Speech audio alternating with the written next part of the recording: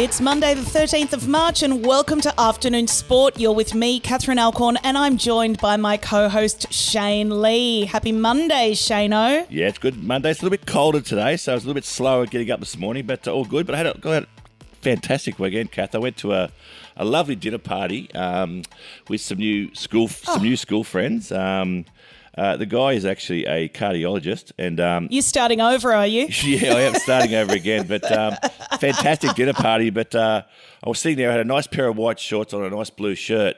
Just as I'm about to eat my dinner, the host decided to knock 2 glasses of red all over me. So she was just bringing forward the end of the evening to the entree. Yeah, he must have wanted to get rid of me because my white shorts ended up looking sort of salmon pink after that. But it was a good dinner party nonetheless. Very good. Well, today on the show, we'll be talking cricket, golf, NRL, AFL, boxing and more. Stay with us. Afternoon Sport. Are you thinking about making a podcast? If so, contact the Afternoon Sport Group. We'll make it easy.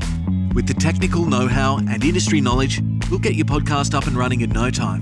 Get in touch via our website or email hello@afternoonsport.com. We're going to kick off with cricket now, and India versus Australia, the fourth test, day 4 of Ahmedabad, and India has piled on a massive 571 runs in what's going to lead us to a draw. Shane-o, what's going on? Well, potentially, yeah. It appears that way. Australia scored 480 first innings and a none for 3 in the second.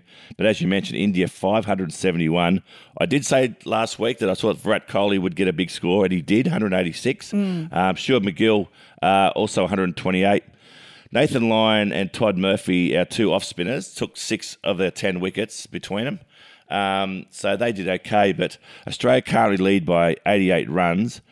The big news is that Usman Khawaja actually injured his leg fielding, so he didn't end up opening the batting. So currently you've got Matt Kuhneman, who's the lower order spinner, opening the batting for Australia with Travis Head. So, yeah, but it's pretty much moving towards a draw. The only team that can win now is India.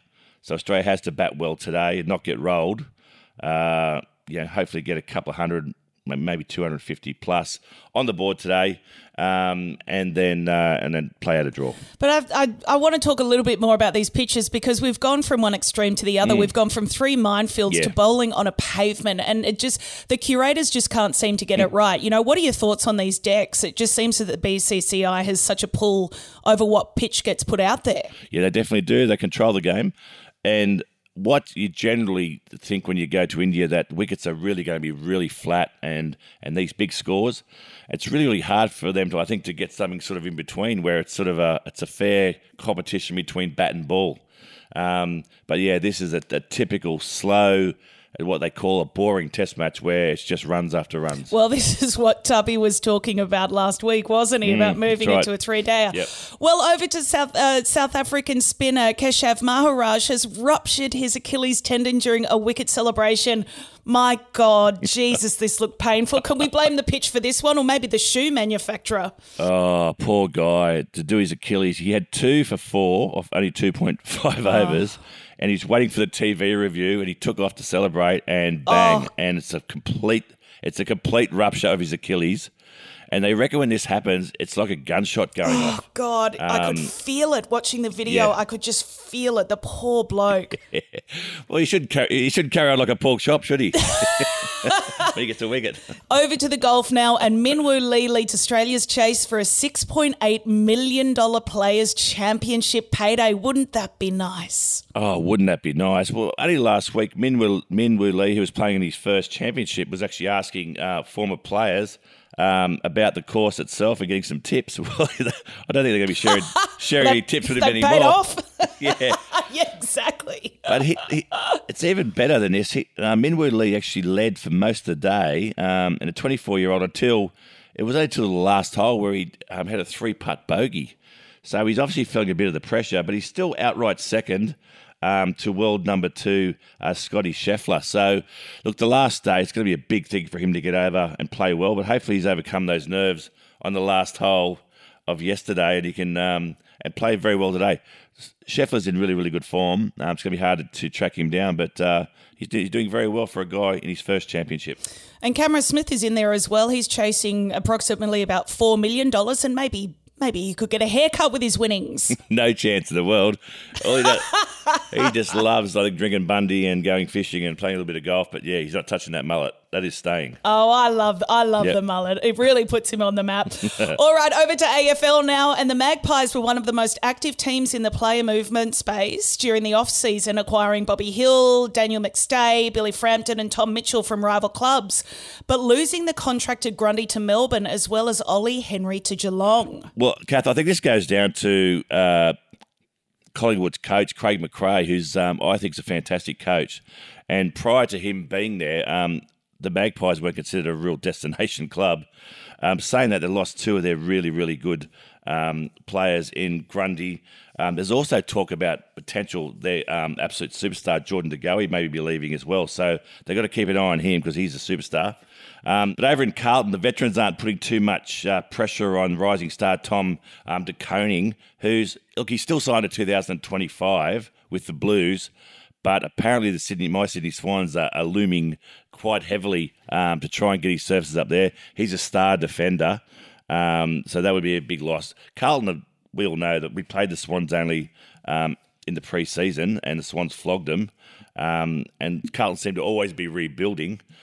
So to lose another star like that, even to the Swans, would be a huge loss for them. I love the approach though of the Pies. They're not putting any pressure on De Goey, and they're just really standing back and letting him make his own decision. I mean, that's quite admirable. Yeah, it is for a guy that they've pretty much supported a lot during all his off-field demeanours. Yeah. But I think Jordan De Goey, he's always going to do whatever he wants to do. So there's no point putting pressure on him. He'll probably leave if you do that. So he's a bit of his own man, that guy. Well, stay with us because after this short break, we'll be talking NRL, boxing and more. Afternoon Sport. The new EliteBet app has arrived. It's got all the betting features you expect and new ones you're going to love. EliteBet is your one-stop shop on race day with Hot Bet, where you can back the tips of proven winning punters, build fast sports multis, and play same-game multis. The EliteBet app is the smoothest betting experience around. Trusted for 10 years, EliteBet is 100% Australian-owned. The only betting app you need is EliteBet. Gamble responsibly.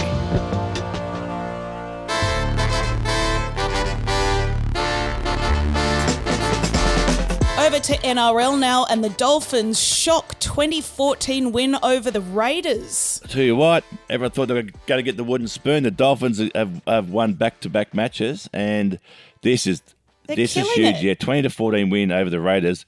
The great behind-the-story part of this win is that Wayne Bennett and Ricky Stewart absolutely hate each other.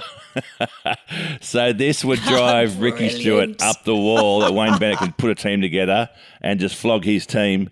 But yeah, they looked good once again. Well, I keep saying if they get a few injuries, they're really going to come off the boil. But yeah, 2-0, so they're doing really, really well.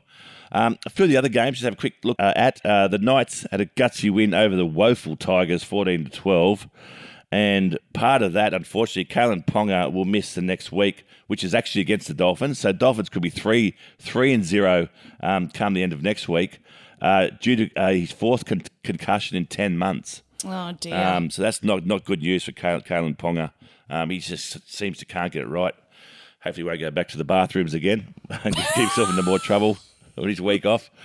But there's also a little bit of biffo too between Talua and Hastings post-match when pushing the chest and security had to come and stop that fight. So security. Yeah, security. We've got a couple of live ones here. Well, it is the NRL. My Dragons, I can't remember, my Dragons played their first match. They had the bye first round and they had a fantastic win, 32-18. I must admit, I started to watch the game and the Dragons let in 2 tries early doors. I went, here we go. This is going to be a horrible year. I went for a quick, I think I cleaned the garage and came back and we ended up winning. So fantastic. Good news. It takes a lot to get me off the couch to clean the garage. Yes, yeah. You should go and do some domestic stuff more often, Shano. There you go. What a result. And over to boxing now. And Tim Tszyu has destroyed the doubters with a vicious KO in the world title statement against Tony Harrison. Look, it was. I watched this and it was brutal. It was, if anyone thinks that Tim Tszyu is not the real deal, well, then you should watch this fight on replay because... Oh, my God. It was full on. Yeah, there's a lot of chat from Harrison Pryor and really talking it up. They reckoned Tim Tszyu actually, after the weigh-in, put on 8 kilos. Oh, really? So he was so much bigger, so much stronger. He's faster, and he's so much more technically savvy. He is the real deal, Tim Tszyu, and I think he's... I said a few weeks ago, if he can win this, this will put him on the path to some really, really big title fights now. And look, just the way he looked, he's confident, he's compact, he has a knockout punch. He's so quick. Yeah, he's so quick. He's so quick, mate. Oh my God, those feet. But my biggest question is, where was the ref? The ninth was just brutal to watch. It was painful. Where was the ref in the ninth, and why didn't it get called any sooner? Yeah.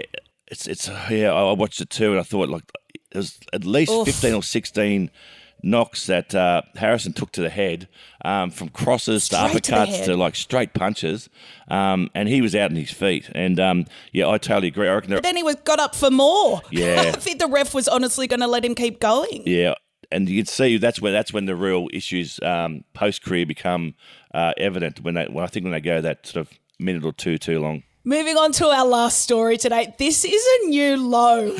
Slap fighting is here and being touted as both safer than boxing and one of the stupidest things you can do as the popularity grows in the US. What the hell is going on? How dumb are we becoming that we will now put two men in a ring to slap the shit out of each other?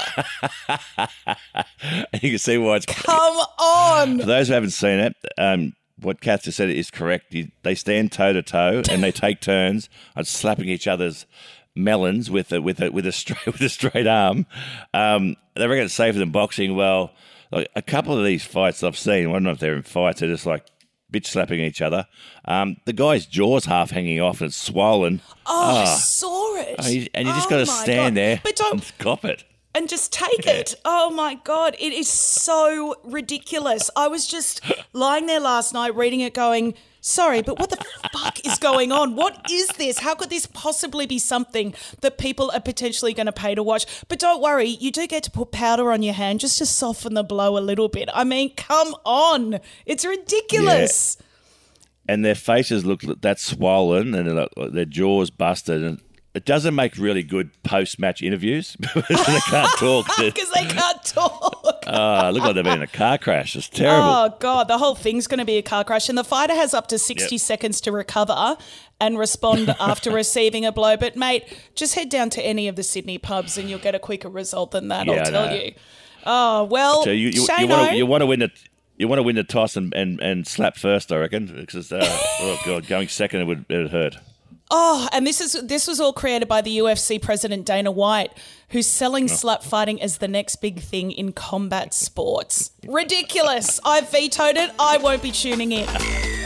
Well, and that's it for Afternoon Sport today, Shano. Make sure you hit follow or subscribe wherever you listen. A big thank you to our sponsors. Our fantastic sponsors, EliteBet, the smoothest betting app around. And, of course, thank you to our producer, Dan McHugh. We'll be back tomorrow with your daily dose of sport. We'll see you then, guys. Take care. Thanks for listening to Afternoon Sport. If you enjoyed the show, why not check out one of our other podcasts, like Lunch with Lee. Former cricketer Shane Lee talks to celebrities, sports people, musicians, politicians, and more about sports, music, and business. Find it wherever you listen to podcasts or head to afternoonsport.com. Afternoon Sport.